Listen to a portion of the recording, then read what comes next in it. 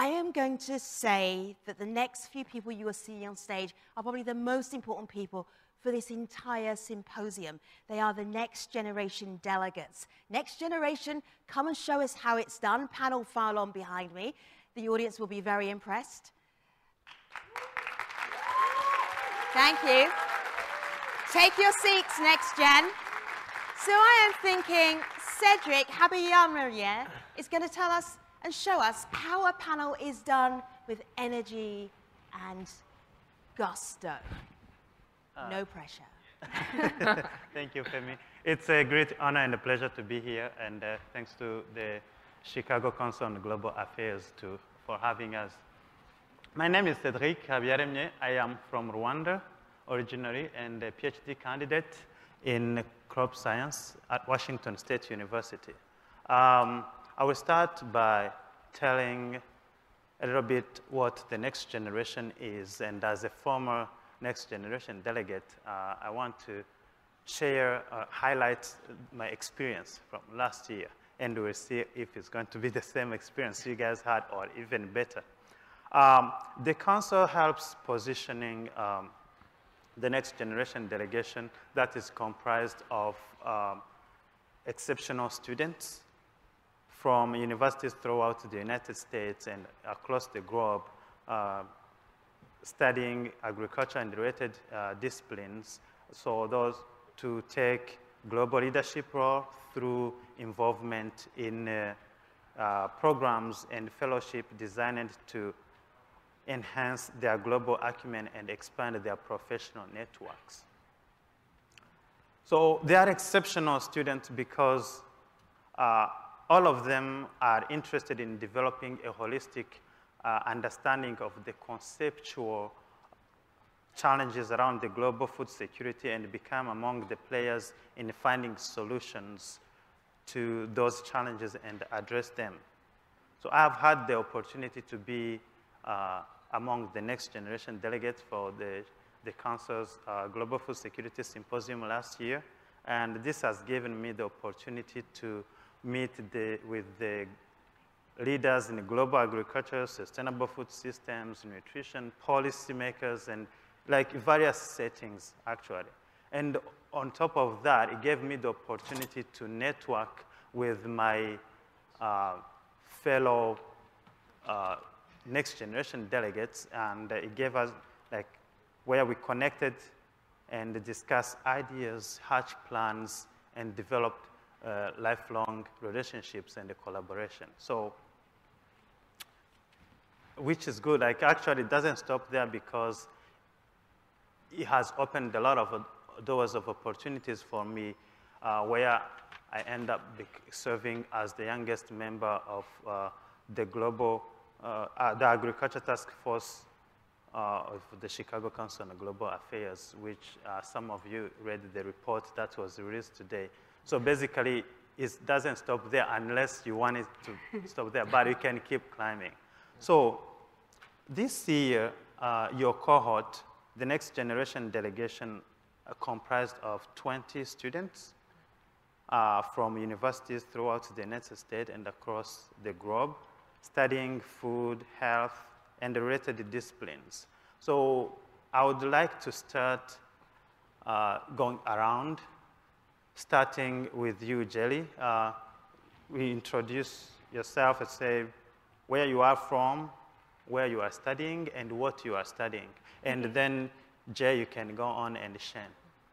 Hi, I'm Jelly. I am from the Philippines. I am a lawyer. You might be surprised. What does a law student doing in water and food security? Symposium. So basically, when I learned about this particular symposium, I know I need to be there. I need to tell you, you need lawyers for you to protect the rights of the farmers and the fishermen. I am doing my PhD in law at the University of Turin, but I took my LLM here in DC, so it's like coming to DC is like coming home, because I finished my LLM in government procurement and environmental law at George Washington Law School. Jay? Hi, everyone. I am a native to Washington, D.C. area. I attend the University of Pennsylvania, where I'm receiving my bachelor's in environmental science, concentrating in sustainability and environmental management, and I'm minoring in economic policy. I'm also a fellow at the Prairie World House of International Affairs. Shen? Hi everyone, my name is Shen. I'm originally from Kuala Lumpur, Malaysia. I'm a student at the Cornell School of Hotel Administration and have a very different background, well, slightly different background compared to a lot of people here, but I promise it doesn't tell the entire story of why I'm here, and I can delve more into that story later on in the panel. Nice. So we as the next generation are inheriting the problem set that we've talked about extensively today, and of course this symposium. I don't want always like point you, but you in your introduction you said, yeah, what's the lawyer student doing here? I want you to tell us what motivates you to be part of this confronting of this problem. So maybe anybody who has a question of what this lawyer student doing here, they have an answer. Well, I came from the Philippines. I came from a very poor family. My grandfather was a farmer who died at the age of 90 without owning a land. Imagine that. And then when I became a lawyer, I represented communities. I was a counsel who fought for the right of small-scale fish cage operators in Taal Lake. I was a counsel who fought for the right of my communities to preserve the water reservoir against irresponsible open-pit mining. I was a counsel for small communities. And actually, it's like you're talking about the rights of the people for equitable share of natural resources. And we talk about rights, you know, that there are violations that are happening. And when those rights are compromised, who will be there to represent them, right? So basically, my being a poor person is like, there is a passion in me that I want to make a difference. I want to make sure that if I wasn't there to protect my grandfather's right to the land that he was stealing for like 90 years could be, it's like I have to be there, that those other farmers and small-scale fishermen in my country will be represented. So basically, that is where I am coming from. And I know that when I took my master's here, actually it was an exit way to my country, because I was also an anti-corruption lawyer. And I cheated that so many times. Believe me, it was a difficult undertaking.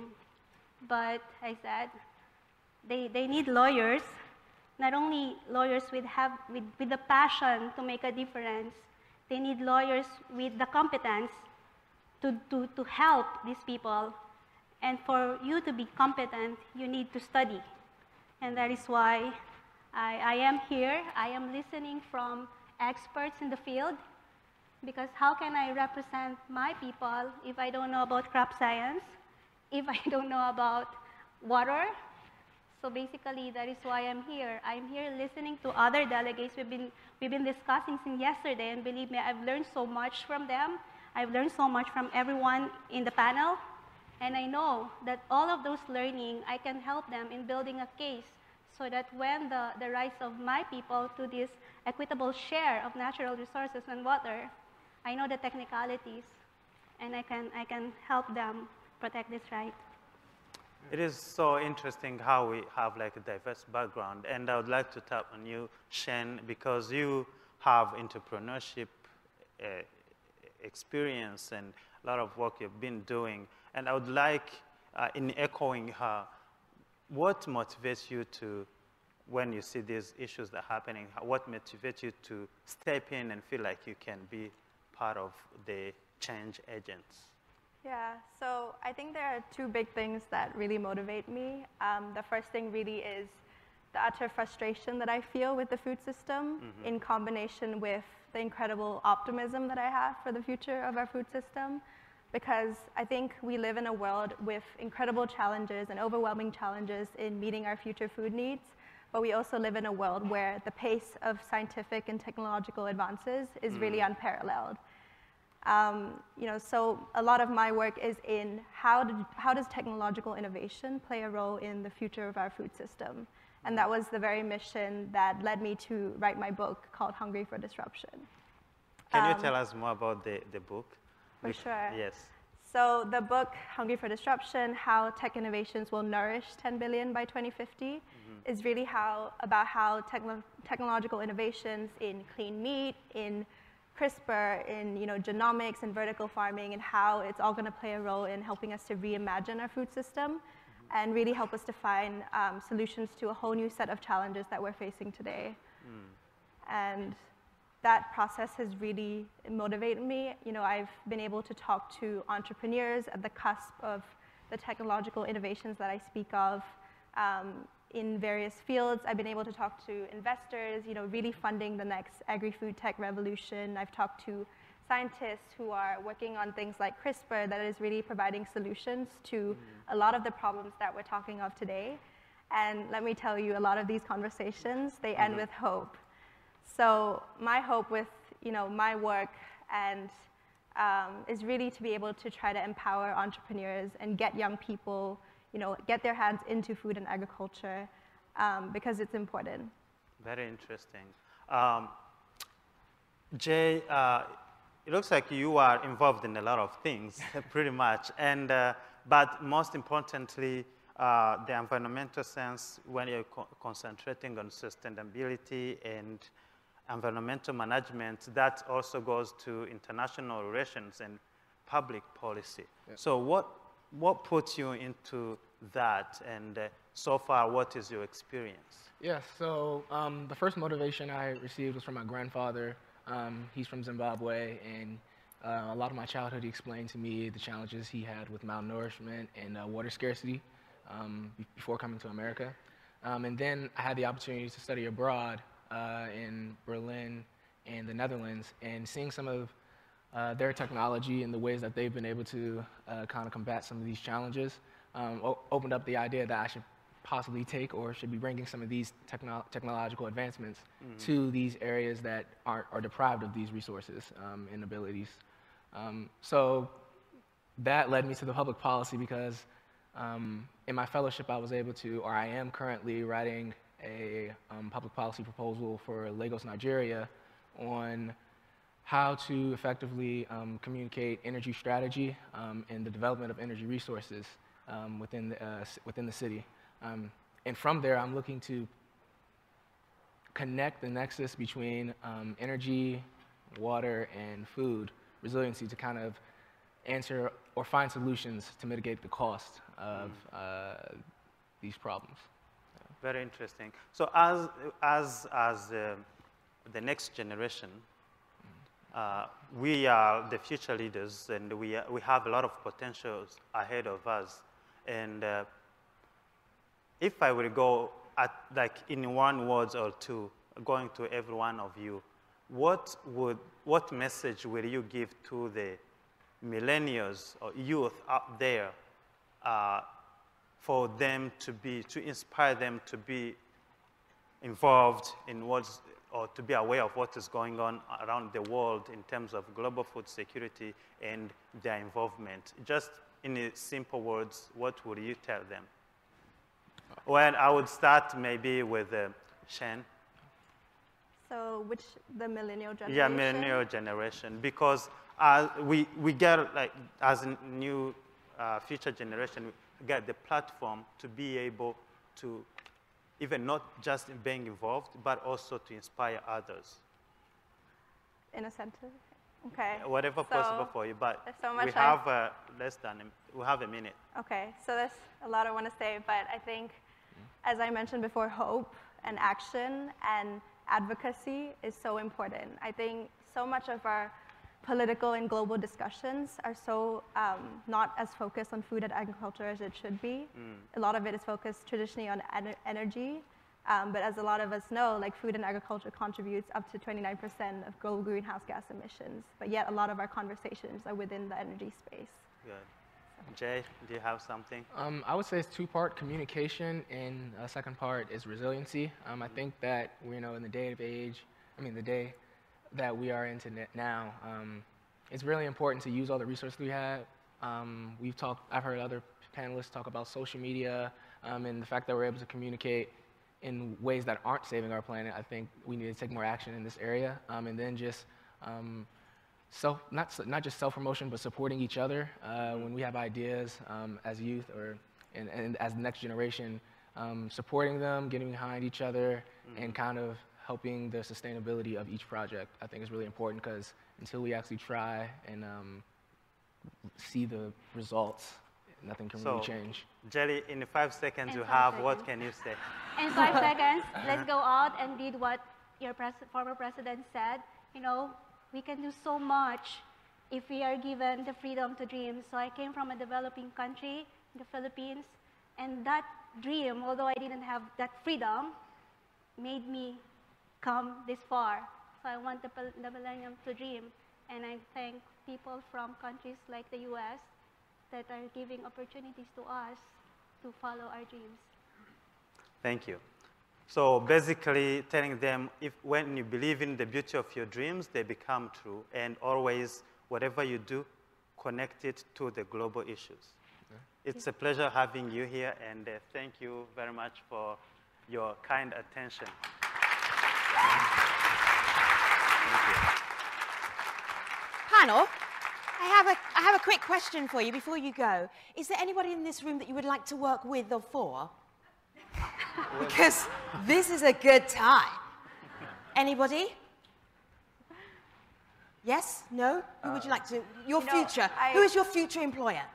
So I don't know who my future employer is. Yes. However, if you're out there, I'm interested in finding different ways or using technology to find solutions, like I said, to mitigate costs to different technologies such as like water management. So they need to come find you. No, I'll find them. You'll find them. All right, that's what they need. Okay, and? Me, I want to work for multilateral development banks, because I know that when you have projects in developing country and you said eradicate poverty, I'm a best example. I did eradicate poverty through grants from private sectors, through grants from institutions. So I think if you want a person that can really deliver, I mean, I am here. All right, very good. This is my future role as a careers assistant. Okay, where do you see yourself in a year's time? Where do you want to be? So, you know, I'm an entrepreneur. It's hard for me to say an employer. Yeah. And, you know, my job really is to help build and support a better, more sustainable, more inclusive food system. And I think I need to work with everyone in this room to be able to make that happen.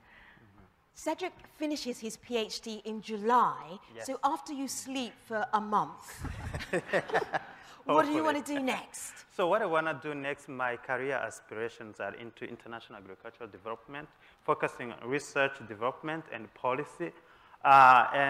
This lady's nodding. She might give you a job.